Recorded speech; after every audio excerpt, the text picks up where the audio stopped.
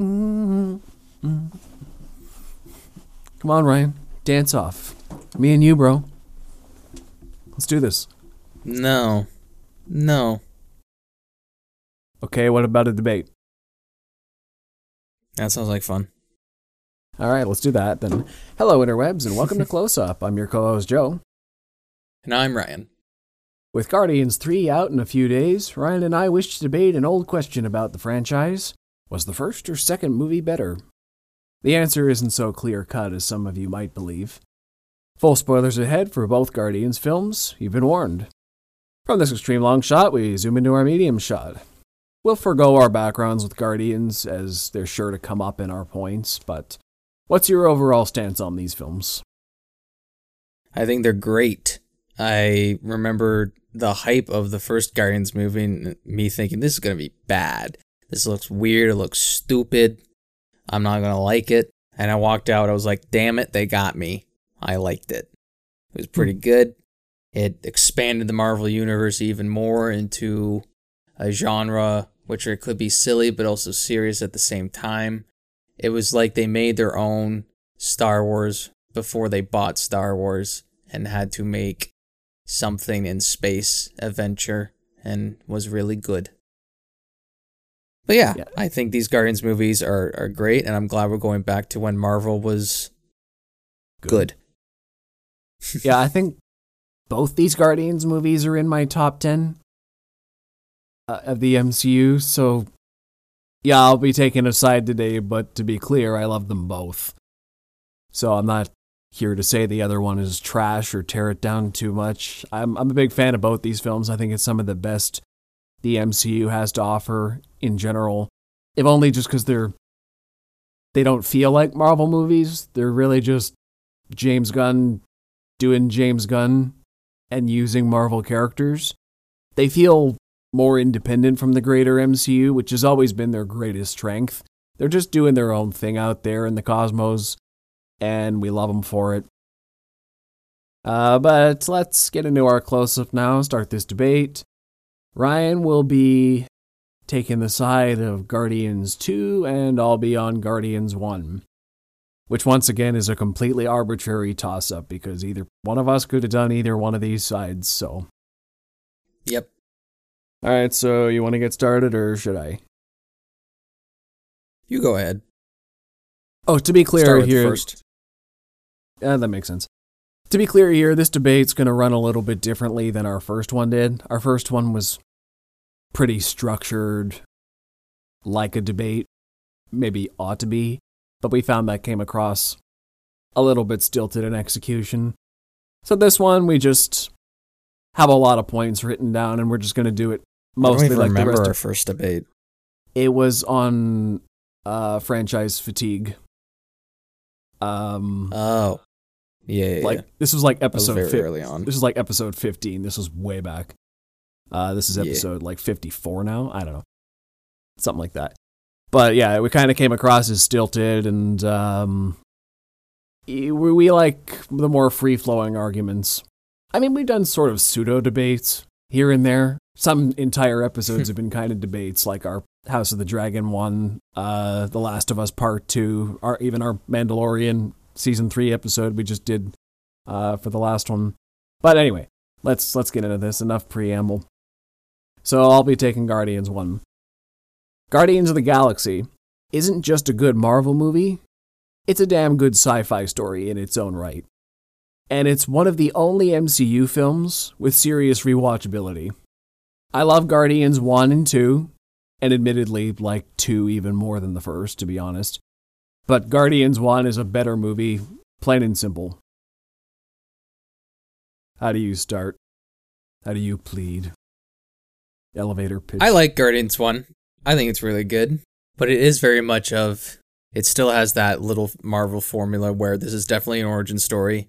And it's saying Avengers in space does not give it justice at all. But it has a little bit of that where, okay, this is the first time you're seeing, well, actually Avengers not the first time you've seen these characters. But in this instance, it's the first time you're seeing these characters.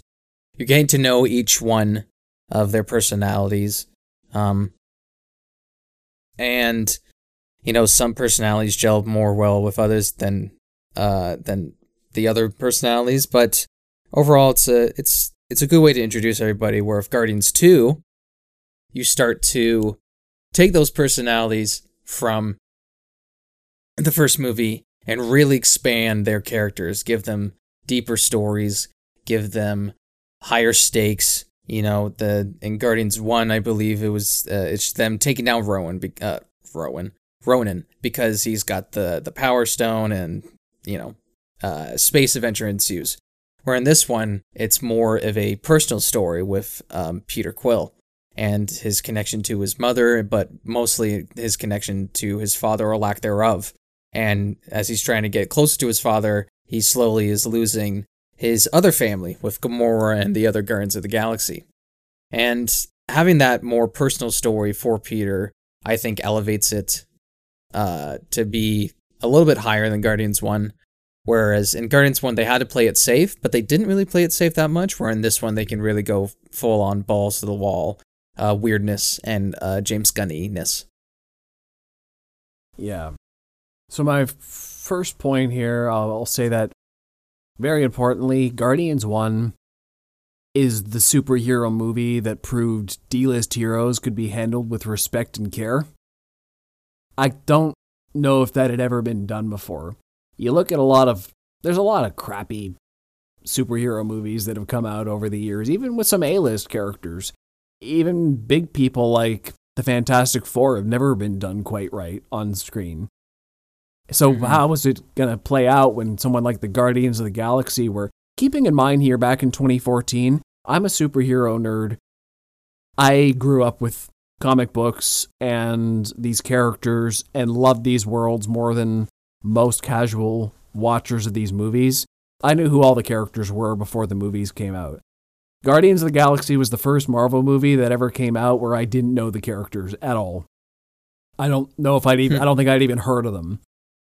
So that, once again, this is me as a nerd, zero context. I'm going into this as cold as my parents or friends who aren't into this stuff. I had zero expectations. I was just like, can they do this?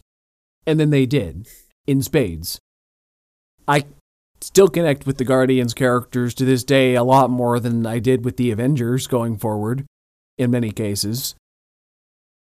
And I've heard that the Guardians isn't necessarily a pure adaptation from the comics. James Gunn changed a lot, but once again, a lot of purists might have problems with that. I didn't care. To me, this was just a super fun movie, and maybe they changed stuff, but it proved the D-list heroes didn't have to stay D-list. If you had the right writing, the proper care and respect for the source material, and just didn't treat it like a joke, any comic book adaptation could be a story well told.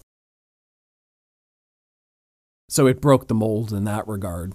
Finally gave low-tier characters some respect in the greater sphere. So, yeah. It's a good point. Yeah. Any comment on that? But yeah, I agree with you. Where who were these guys? The general population has no idea who the Guardians were before the Guardians movie even came out. And would they even want to care? I mean, almost half the group is a raccoon and a talking tree. And they're the comedic duo, and only one of them says 3 words: "I am Groot." So you're just kind of like, okay, how do you even adapt these guys? Oh, just treat them as actual characters? Perfect. And, I mean, that works, but then you have Groot, who is great, in Guardians 1, but then you get Baby Groot, who is more memeable, more entertaining, and, it's a point for this movie, but it's a point for both movies. The way the soundtrack is used, or James Gunn's choices in music is used in both films, is so well done, where they're catchy songs from maybe the 80s or the 70s, but there's a point to them. He uses the songs as storytelling beats, where I can't remember what the song name is, but it's literally the scene where it's Peter Quill walking towards Ego, and when they're going into the ship. And I can't remember the scene, but it's almost like a narration without it being actual narration. It's telling you what's happening in the scene through the psalm, which is what most music should be doing. I can't remember what song was used in that scene specifically, but yeah. Yeah, James Gunn is brilliant in his choices of music and how he uses music to further tell the story. Now, what I will say is Guardians 2 has a way better soundtrack than the first one. They do use the music way more memorably. Like you said, there was that, there's the bit about, I always remember certain moments, like when they had that conversation about Brandy, you're a fine girl, and like how Ego's like, this is the best song Earth has ever produced. And they kind of break it down. I'm like, yeah, I get that appreciation for it.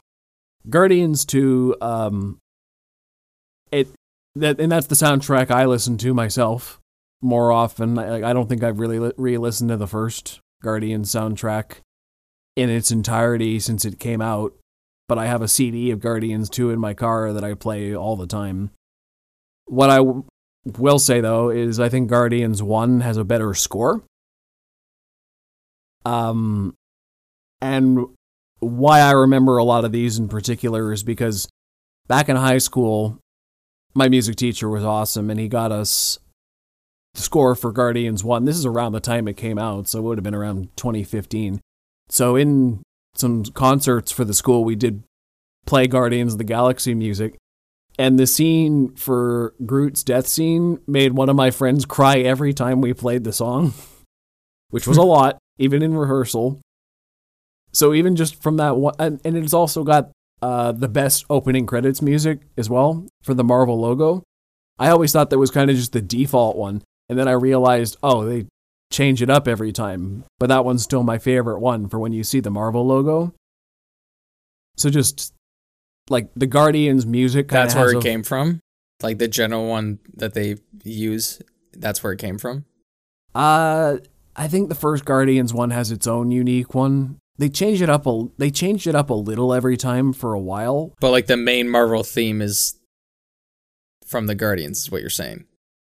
I think that was the first time I remember it being used consistently. Okay. Like the song they play over the opening logos. They may have changed it a couple more times since then, but whatever. I know, I just say yes. Yes. Whatever versions are out there, this one is my favorite one anyway. Okay. But the score for Guardians 1 is incredible. Still makes me feel all the right things at the right spots. So, and I also want to rebut a little bit. You were talking about Baby Groot, so I'll just this is a bit of a bouncing back and forth. But Baby Groot's great. Baby Groot's great. He's got a lot of great moments. But does he have any moments as good as We Are Groot? Tying it back into the score, the moment when he finally has that the We Are Groot moment, when he ties it all together, sacrifices himself, and it's a tearjerker, gets you every time. It's like the Groot moment in the franchise. And Baby Groot, all he's got is adorableness, which I'm not saying that's a bad thing, but other Groot was actually more of a character. Well, he's a baby. Can't give him, all those faults. Although it does, I wonder if Baby Groot has the same memories as old Groot. Probably not. I don't think so. That'd be interesting. I think they're different people. What if they expand on that in Guardians 3? We'll find out. Probably not. Because he wouldn't be able to explain it. Why am I even asking? Anyway. Because he had to they had to re-raise him basically. That's true. And by the time you get to Guardians Holiday Special, he turns into like a completely different kind of tree. Oh yeah. He's like more yoked. Yeah. In the Holiday Special. I think Baby Groot's just a different person. Actual Groot's dead. So that was an actual sacrifice. What I love, and I hate I'm about to talk about this so early, but what I really love about Guardians 2 and why I think it puts itself above Guardians 1 is the villain. I think Ego, the Living Planet, played by Kurt Russell, is a phenomenal villain. And I think just the way I love villains who try to hide who they truly are at first are manipulative and who are smart about it, and then they get so fed up with not getting their way that they show their true colors, and you see how evil they are. And his motivation for, if you think about it, his motivation for his plan is kind of the same as Rowan. Wow, I keep saying Rowan. Ronin's, where Ronan the these people are Accuser. inferior. Yeah, these people are inferior. They don't have it good. But what if everything in the whole world was me because I'm perfect? Where Ego actually has a point because he is this celestial. He was there from the beginning. He is all powerful. And the fact that there are these other people who aren't, and they're living in agony, but I can make everything better if they are me, because that's my purpose. Why else am I here if it's not to spread the wondrous of me like any good tyrant? But he's got a twisted brain, but that's his focus. Whereas in Guardians 1, it's more of, Daddy doesn't like me, I'm gonna blow up this planet, or he won't blow up this planet for me, but I'll blow it up. Where in this one, it's a bit more complex. Counterpoint to that, the villain in Guardians 1 is one of the most important. Ronan is really just like the Darth Vader of this thing. He's just the enforcer going to get the main MacGuffin, which is the Infinity Stone, which he's getting for Thanos, which I think this is the first time that we've seen the Infinity Stone really be used to its full capability. And it really sets up, and maybe it doesn't wrap up. It does wrap up in this movie, though. I mean, they contain the Infinity Stone's power, also setting up that Star-Lord isn't entirely human, which is why he could hold it. So that does set up Ego pretty well there. But, so they get the Infinity Stone, they show off its power. They also show the entire time Thanos is going after it. Thanos is the real villain of Guardians 1. He's just kind of hiding in the shadows, getting people to do his dirty work. Everyone talks about Thanos. Ronan's scared shitless of Thanos. Gamora and Nebula are forced to fight each other on Thanos' behalf. Nebula is also his lackey as well. Like, they're all directly under the order of Thanos. They just don't get to fight him. Seeing Thanos in Guardians 1, like in the movie theater, was shocking. I remember seeing that and being like, ugh. This was the first time he was actually a character. He would show up. Mm-hmm. Which is very important, because if Thanos doesn't land in this movie, then how are you going to take him seriously for the rest of the Infinity Saga? Right. Guardians proved that Thanos could work on screen, and he didn't even have to leave his freaking chair. Mm-hmm. So he was there's that intimidating. Also, Guardians 2 had gold people. So there's a demerit. What's wrong with gold people? They were just kind of useless. They were kind of a one... Yeah, but they're gold. They were a one-note gag. Yeah, but Guardians 2... The lead to Adam Guardians Warlock, 2 had Sylvester Stallone post-Creed, where he's on his acting high, and he's got like 2 scenes, but in the first one, when he says, "You broke all our hearts," I was like, oh no, not Rocky. Yeah, they had the original Guardians of the Galaxy team in Sylvester Stallone. The original one had the Nova Corps, so that's cool. Which, I don't know a whole lot about the Nova Corps, but because they get bodied off screen in Infinity War. Unfortunate. The coolest thing about the Nova Corps is they're basically Marvel's Green Lanterns. They're the equivalent. They're like the Galactic Police. Oh yeah, I guess. So that's pretty cool. Also, I wonder if that will be expanded on in. Also, that scene where they all where all their ships combined together for like that giant net at the end. That was awesome. Oh, it's a great end piece in Guardians 1. Yeah, for sure.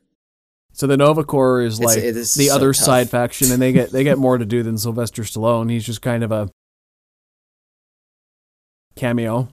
Oh, cool cameo. Dude, this is the weirdest debate. It's like, take this piece of chocolate and then take this piece of chocolate that looks the same and tell me which one's better. It's like, take these 2 really good things and tell me which one you like more. They're like both dark delicious. Chocolate or they milk both look chocolate the same. Better. Yeah. Milk chocolate. Milk Obviously. chocolate or white chocolate. I can't tell the difference. Anyway, we're not talking about chocolate. uh, but in Guardians 2, what I really love, it's just more of a... I love in the sequel, they're not afraid to expand people's character development. And not just with Peter Quill or Gamora, but literally everybody. Like, Drax gets some character development. Rocket gets a little bit more. You learn more about his backstory. Even freaking Yondu and Nebula. Like, characters you probably were like, oh, they were fun characters in the original, but I didn't really care that much about them. And then you see the dynamic between Gamora and Nebula be expanded upon really, really well. You see Yondu and Rocket bond over the fact that they both had terrible dads. And you just see more of character development, and you see Peter starting to finally trust somebody and trust his father, and he's getting suckered into it and he doesn't even realize it. And there's just this kind of complex way of thinking, like, okay, this guy is my dad, but should I fully trust him? Okay, I'm not going to fully trust him, but he's being tricked into trusting him. And Gamora's being like, hey, you said you weren't going to trust him, and then why are you trusting him? It's like, hey, can you fuck off, bitch? I'm trying to trust my dad. And then there's just that whole... I just like that. And some people might find that boring. It's not, like, visually spectacular. But at the beginning of this movie, they fight a giant slug alien protecting some batteries. And I think that's really well done. Yeah. I agree. The Guardians 2, to me, the main draw of the movie is the way it deepened the characters. A lot of my favorite Guardians moments are from that movie, but also I wouldn't have cared about them so much in the first place if it wasn't for Guardians 1. I think back to the very first scene of that movie where my expectations took a jagged turn from where I thought it was going. You go into this movie thinking it's going to be a fun sci-fi campy adventure, and the first scene of the movie is Peter Quill's mom dying of cancer in the hospital. Yeah. That one's They tough. hit you with that emotional gut punch immediately, and then he gets abducted by aliens. Mm-hmm. But, like, this movie did not go the way I expect from scene 1. The first scene was a tearjerker of Guardians of the Galaxy. The whole franchise started with, like, the mom dying of cancer. And the rest of the movie is, there's a lot of other big emotional beats, too. Like, Gamora and Nebula, they, like, the seeds of their relationship are planted there. They're constantly fighting each other to be Thanos' favorite daughter. So that's complex there. Drax is going after Ronan because Ronan killed his family. He gets his ass kicked a lot, but he's got that single-minded quest for vengeance that he's just got to beat. And I don't really remember Rocket and Groot doing anything that, like, emotionally spectacular. They're just trying to get, like, the bounty, I think, Yeah. in Guardians 1, right? Trying to get Peter Quill's bounty. I think so. But I think that's what I liked about Groot, too, is that he was clearly way more emotionally mature than everybody else. So that when the time came, when he sacrificed himself, he was just fine with that. Because he was sacrificing himself so that they could all keep going and grow. This Groot had already reached the end of his journey. He's just this old, wise tree. If you told me that these two movies or this whole franchise came from a D&D campaign, I would totally believe you. Because there's very much those types of vibes where it's these random characters who don't make sense together come together to defeat this all-powerful villain twice.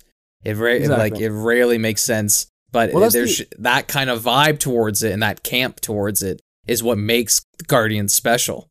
That to me is what the main emotional thrust of the first story is. Number 2 does deepen their story in a lot of ways, but I think number 1 is a great found family narrative where all these people who never really found their place find a commonality and a good connection together. Like Rocket and Groot are good together, but they're just bounty hunters who nobody really takes seriously because Rocket's just a small little raccoon who talks way tougher than people think he actually is. So he's got this Napoleon complex. He builds big weapons and talks tough and does crazy things just to look intimidating. And then you have like Gamora, who's just trying to look good for Thanos. You have Quill, who was abducted from his home as a child, and he kind of wants Yondu to notice him as well. But he doesn't really know where he belongs either. None of these people know where they belong, like Drax as well. He's just after this single-minded objective because his family was killed. All these people are just sort of floating around in space without direction. And this Infinity Stone gives them all a common purpose to go after, first as rivals for each other, but then when they combine together, they realize that they have more in commonality than they are different. So that's just a really nice story as well, very applicable to most people's lives. I think your friends and the people you find along the way that are commonality with you, they can be just as powerful as wherever you came from if you let them in. I'm going to rewatch these movies. It's a very strong story. I'm going to rewatch these movies over this weekend. Yeah, those are great points. This is so tough. Why couldn't we have picked an easier topic? But yeah, what I really like about Guardians, like again, I'm sound like a broken record, but the fact that they were like, hey, we're going to expand the characters of Yondu and the Ravengers and Nebula is a really ballsy move, and I respect it, especially when Yondu is kind of in the first movie. He's built up to be just this absolute asshole who's just so mean to Peter Quill. True. And he's just like, I was going to eat you when you were first on here, but they told me not to. Where in the second movie, it's revealed, oh, Ego sent him to capture Quill to bring back to Ego. But when Yondu found out what Ego was doing, he just kept Quill because Ego, spoiler alert, was murdering a bunch of his children, thinking they were all Celestials or had the Celestial gene. Which for some reason the Celestial gene is recessive, if you think about it, but it doesn't matter there. So in a way, you're like, oh, Yondu did something wrong, but for the right reason. And the reason he did that ultimately became the reason why, excuse me, I just phrased that wrong, but capturing Peter Quill and keeping him saved him, yeah. Got him, it saved him, but also got him excommunicated from the other Ravengers, like the main Ravager Corps. So Yondu lost everything, but he gained something more important in his eyes, which is a really touching story. He said it himself, He's like, he might have been your father, boy, but he wasn't your daddy. And that's such a touching tribute to the character and to him and Quill, and his death scene was so emotional, man. Them flying off into space and him protecting Quill over himself was just, man, I miss the fireworks Yondu. Display makes me tear up every time. I miss Yondu, man. To Father and Son, the song. Mm-hmm. And Yondu would not be as good of a character if it wasn't for Michael Rooker. He's such a great actor. Michael Rooker's one of the most talented performers in these movies, for sure. Mm-hmm. So, in rebuttal to that, I'll say that I think one of the big problems with Guardians 2 is that it arguably tries to tackle too much plot. It's great that they build up the supporting characters, but also, and the main ones as well, but also they're trying to take on a whole lot in this movie. You got Ego, you have like the whole plot line going on that planet. You've also got the gold people chasing them. Then also, Rocket and Yondu are trying to escape the Ravagers as well. And then you've also got Nebula being built up more, and then Mantis and Ego being introduced as well. So you have like 3 different plot lines happening that all kind of converge at different points. It's like a full season of Stranger Things. Yeah, and it doesn't always handle it seamlessly. There's just a lot going on, which I appreciate that they tried. But what I love about the first one is that it's very straightforward. It's, here's a MacGuffin, Infinity Stone. Everybody goes after it. It's about the competition to get it, what happens when we do get it. Now that we have it, we're going to try to keep it away from you guys. The team is basically always together, because that's another thing. Because of all these plot threads, they had to separate the team for a large stretch of it, which, like I said, one of the big benefits about the first one is that found family narrative, and then in the second one, they split the family. So not only do they split the family and try to tackle a lot, but there's just less focus. The first one is so focused, so streamlined. It's just like, I can rewatch that movie a million times. And this is just a fun sci-fi movie. Whereas the second one, I got to be a little more in the mood for this deeper character study that requires more emotional investment. The first one is just, okay, I can watch this. It's a cool movie about finding a MacGuffin in space. I hear what you're saying, but that's kind of the point of a sequel, right? Is to up the stakes, up the character growth, and, if you want to up, like, in the first Guardians movie, you can make the argument that Peter Quill is the main character, but they are all technically the main characters, so they should all deserve the same amount of character development and character growth, and the fact they didn't have to do Yondu and Nebula, the fact that he did was ballsy, and I appreciate them for doing that. Does it add a bit to the runtime? Yes, but it helps for the the entirety of the I almost said multiverse saga, the Infinity Saga, which, it's really appreciative, especially in moments in Endgame with Nebula or the different variants of Nebula. It gets confusing, I know. But it's very interesting, and I honestly think the connection between, I think it was a joke at first where someone asked Chris Pratt, hey, who would you want to play your father in the second one? And he said Kurt Russell, and then they got Kurt Russell, which I think is really funny. But just his performance alone is so good. He's so charismatic with Quill, and especially with the audience, because he's Kurt Russell. I mean, he was a huge star in the 80s, still a huge star now. And then when he goes full-on villain, he's super threatening. When he turns into, what's that one guy? David Hasselhoff for a quick second's really funny. When he makes his little cameo. And just their fight scene, you're seeing two gods fight each other.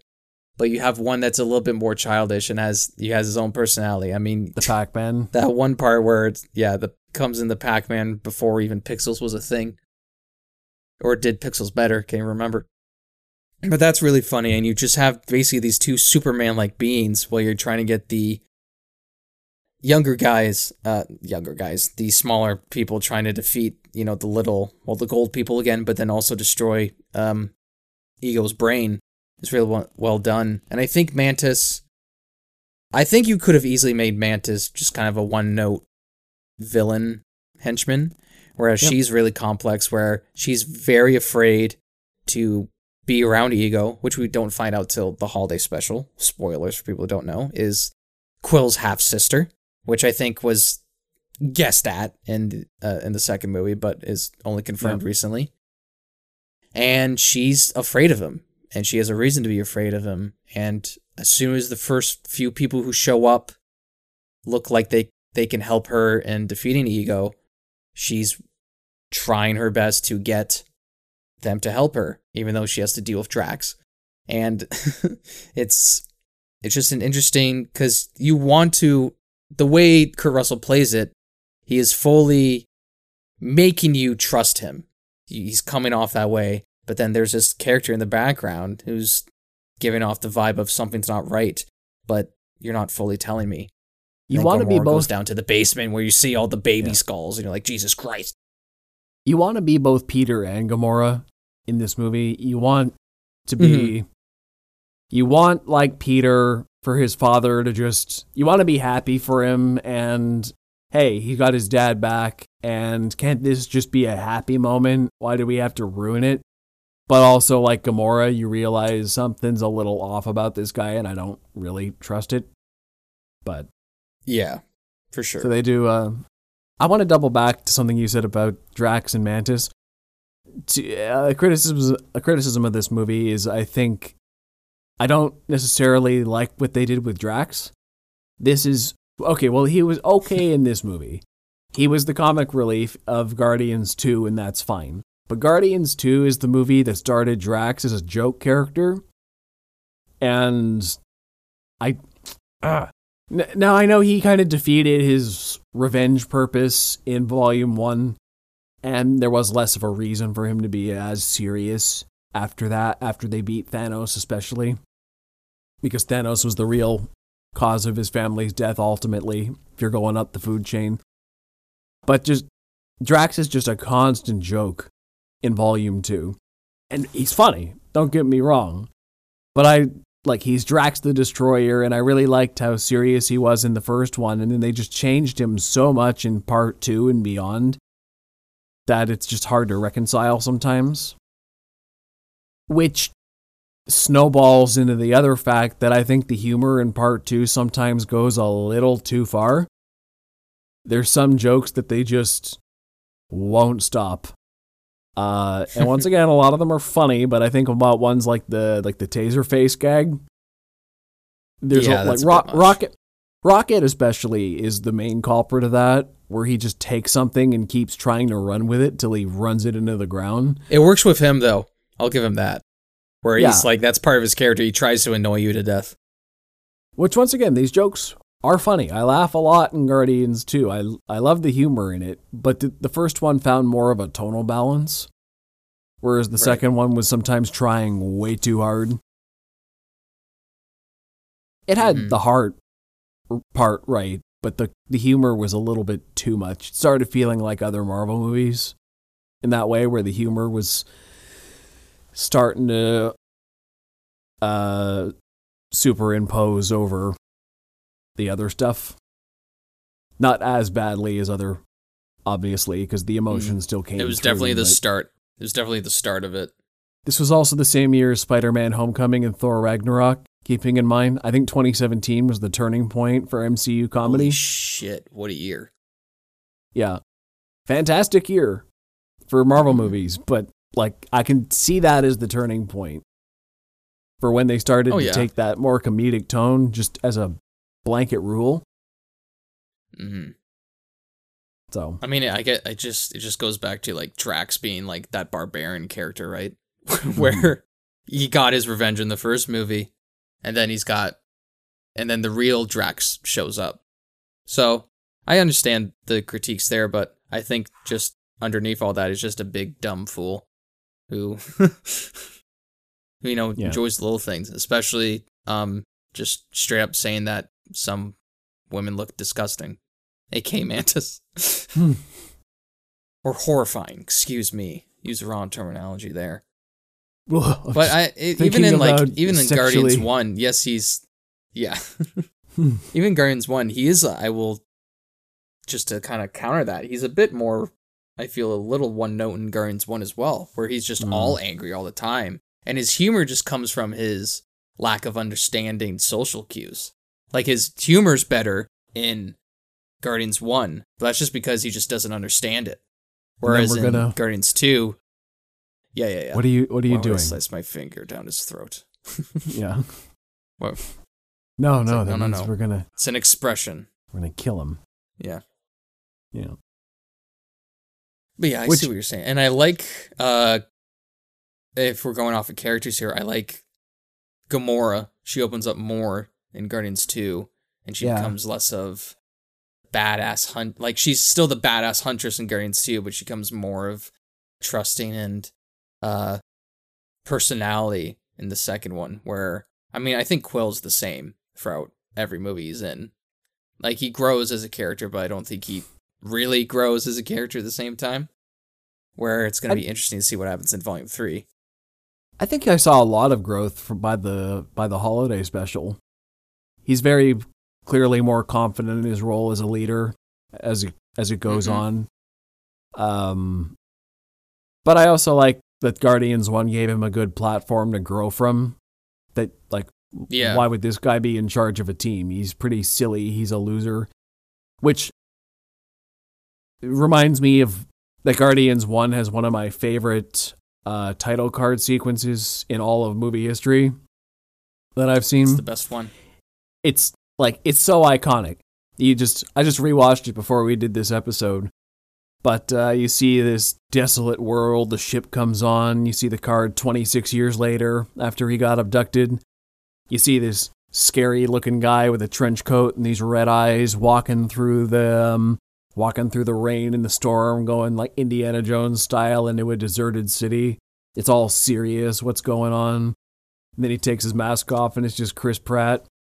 Throws on the headphones and starts dancing through the rubble to come and get your love. Iconic. It was so good that they had to reference it in Endgame. That's how iconic it was. And they also had to try to top it up in Guardians 2 as well. The opening scene is just a dance number, basically, where Groot's dancing through the... shine. Yeah. Yeah. Mr. Blue, so, I think it is. Once again, great Mr. Blue Sky, yeah. Once again, great scene, but only because the first one did it so iconic. Without even really trying. It was just, hey, let's reintroduce our lead dancing through the rubble on an alien planet. And it feels really fresh. And it's just like to a 70s rock hit. Like that just set the vibe for the whole movie right there. And it was so amazing right off the bat. Like this movie came in confident, knew exactly what it was trying to be. Yeah.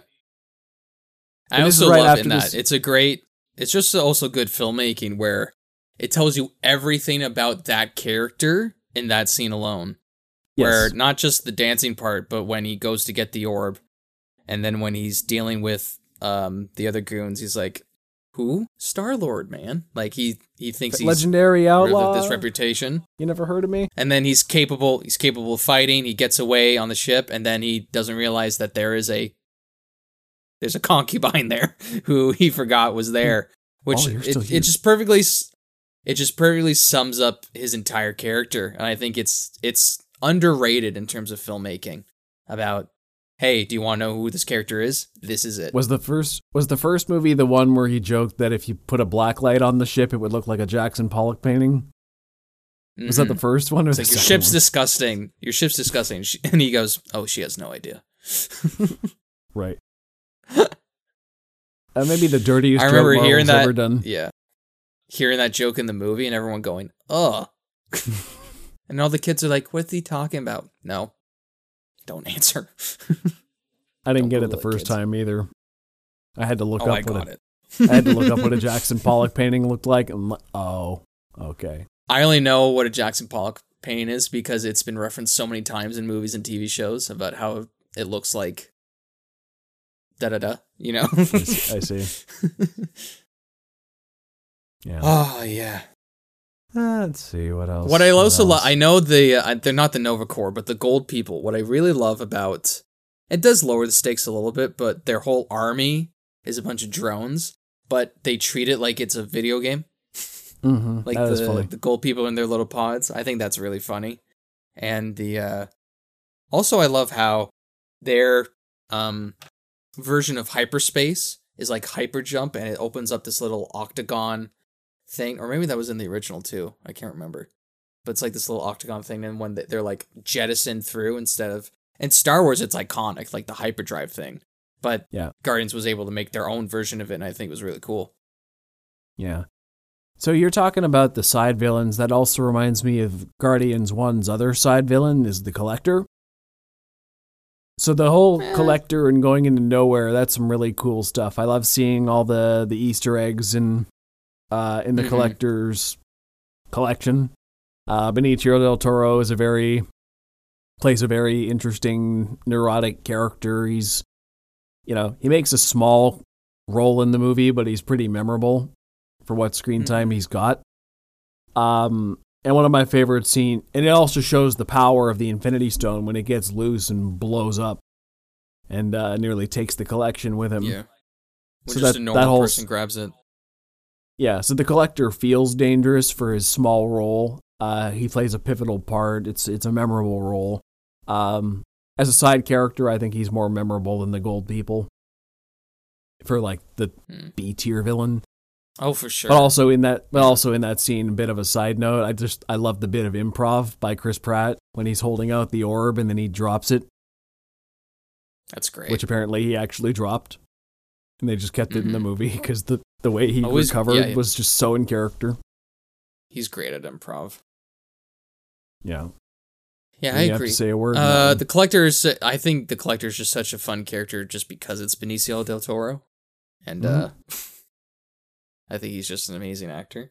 It's going to be interesting to see, who is it in Guardians 3? Adam, I think it is. Adam Warlock.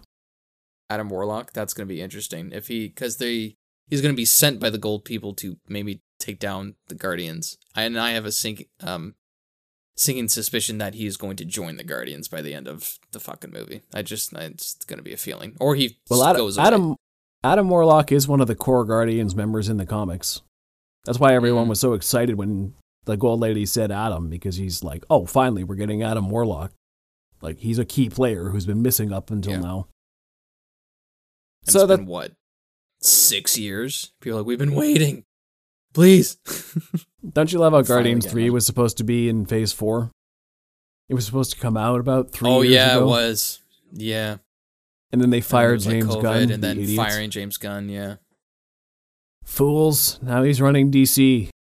And then you let him back to run Guardians 3. Guy got his cake and ate it too. And then he fired Henry Cavill. Anyway, I'm kidding. Yeah.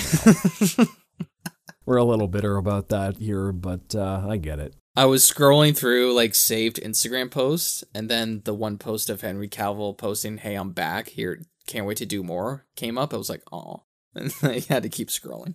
I said it before, but I wouldn't have even cared that they fired Henry Cavill if they didn't just bring him back. Yeah, I'd long since The Rock didn't make him come back. I'd long since stopped hoping too hard that he'd come back, and then they brought him back just to fire him. That's what made it worse. Mm-hmm. Anyway, what else about Guardians 1 here?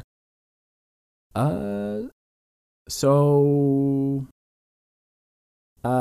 thought I was gonna bring up a point that Drax did a dumb thing where he called Ronan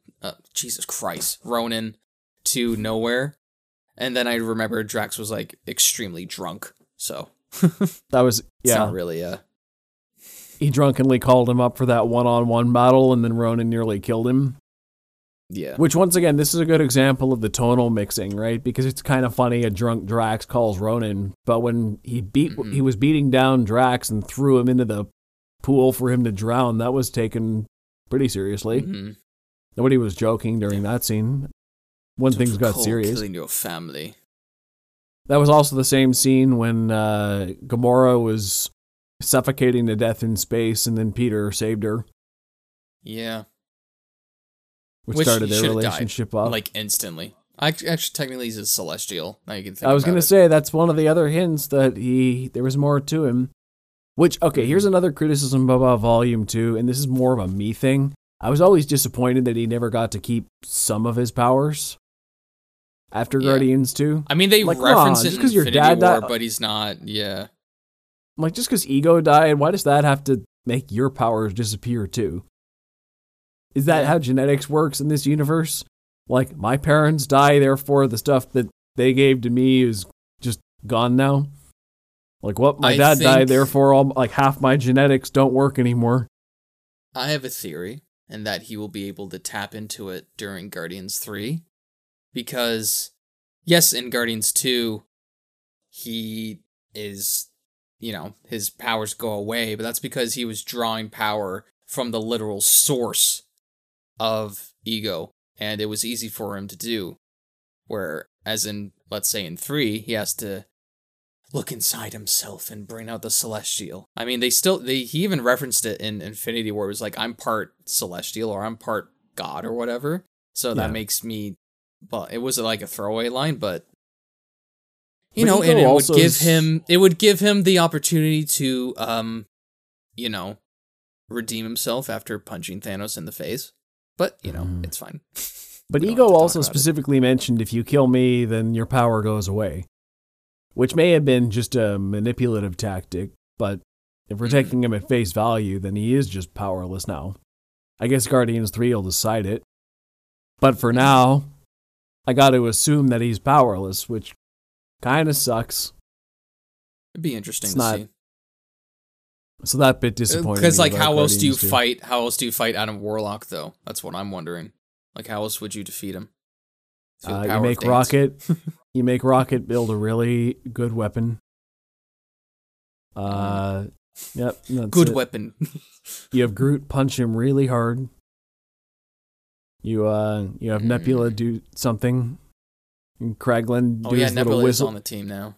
Forgot And about that. Kraglin do his little whistle thing. Oh, Kraglin. Kraglin's not the same without. I miss Yondu. I know it's Sean Gunn and he's great, but I miss Yondu. I like Kraglin. Yeah. Can't wait to. It probably won't be, but it'd be funny if there's another Kevin Bacon cameo. I think one How was funny enough is for me. that, The though, fact like- that they did that. It's so funny that he was such like not a throwaway line, but just part of this character's backstory, and then he was just like, "Yeah, I'll be, I'll do this whole special." The great hero Kevin Bacon, who saved his town through dance. Hmm. So funny. Which reminds me, another thing I like about Guardians 1, I think it's the more quotable of the two. Now, Guardians 2, we've been quoting a lot today as well. I think it is very quotable, but I think Guardians 1's got, like, the movie came out nearly 10 years ago, and I still quote some of those things on a regular basis, I'll say. Oh God, don't say that. I know. I'm scared. I know, 9 years ago, the Oh, movie came out. we're old. Yeah, and I still quote it all the time. Like when somebody asks me, like just for example, that one line about, you think it'll be, like, where are we going? Somewhere good, somewhere bad? Bit of both. That's one I Yeah, always that's true. do. I also like bunch of jackasses standing in a circle. Yeah. There's Dance some off, like bro. funny behind the scenes stuff where when they interviewed Bradley Cooper about it, he's like, it felt really unfair because I got to work off all what they said when they filmed on set, and I just got to improv and talk shit to them all day. It was really weird, but they weren't able to respond because he's in a booth, right? Right. It's really funny. That's interesting.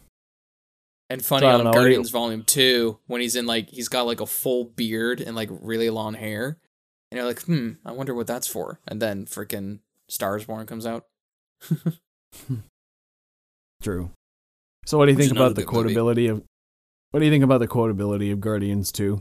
How does it compare? Well, with Guardian, honestly, it's been so long, I can't remember much from Guardians 1, except the stuff that we've already quoted.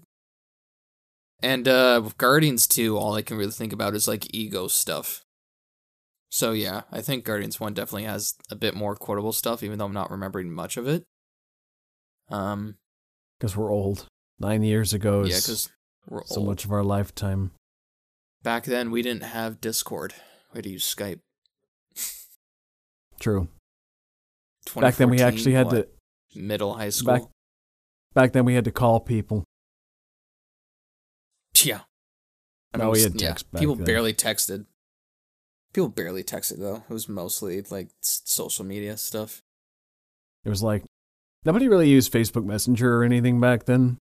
No, That was not really. It was. I think it was mostly Snapchat. back in the If I'm days being people honest. actually posted on Facebook. Yeah, Like actually had it was really funny. like legitimate posts, not just shared articles and stuff. We lived in that era when we were kids, like actual kids, where you would call someone's home line to see if they wanted to hang out. Instead On of a like an instant landline. message or, on a landline, which some kids don't know what a landline is, which is fascinating and scary for me.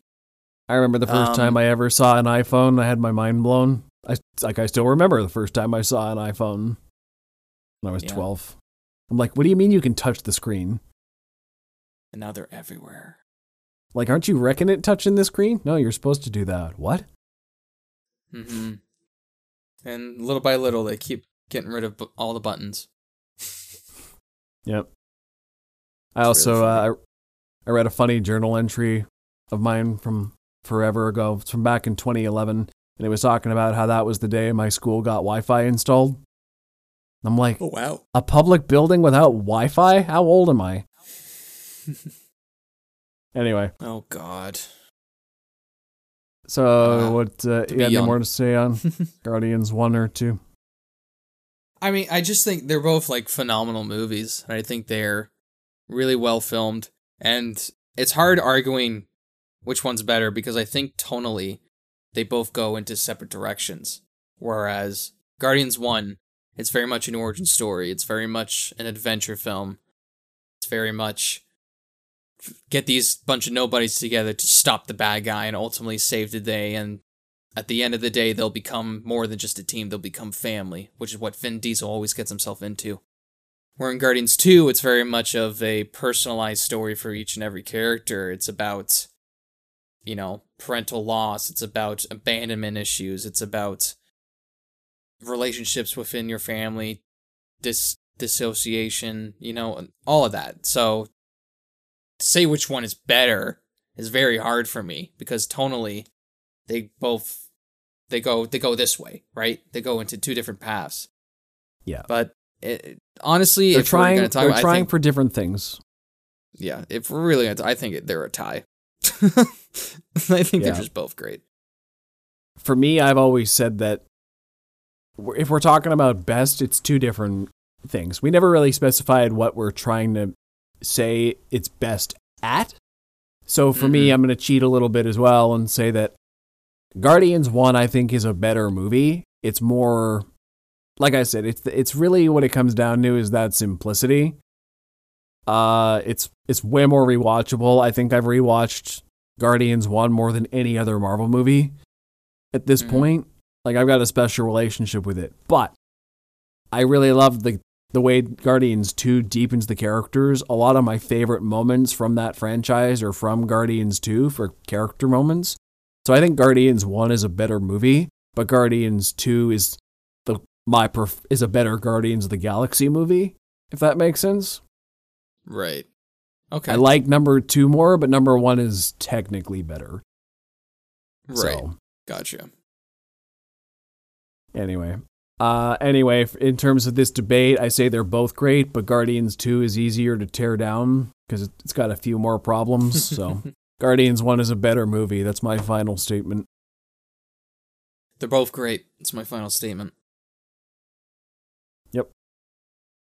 All right. Any more thoughts, or do you want to wrap her up? I hope the third one's good. That's it. I hope it's good. I guess you'll find out. Mediocre. Yeah. We've been waiting 6 years for it, so it's nearly a legacy sequel at this point. I think it's got to hit the 10-year or 20-year mark for it to be a legacy sequel. 6 years for a sequel is a pretty long time, though. Mm-hmm. I mean, how long was it for... No, Star Wars was 3 years. Never mind. I think about it. Alrighty, well. You can find me at Ryan Walker Official on YouTube and on Instagram. You can find me on Instagram, TikTok, and Facebook at ThoughtPlay Media. Also, check out the Close Up with Ryan and Joe Facebook page for latest updates on the show. If you listen to us in audio, check out our YouTube channel. And if you're on YouTube, find us anywhere you get your favorite podcasts. We hope to see you on the next Close Up with Ryan and Joe, where I assume we'll be reviewing Guardians 3. Till next time. And wish us luck for Guardians 3.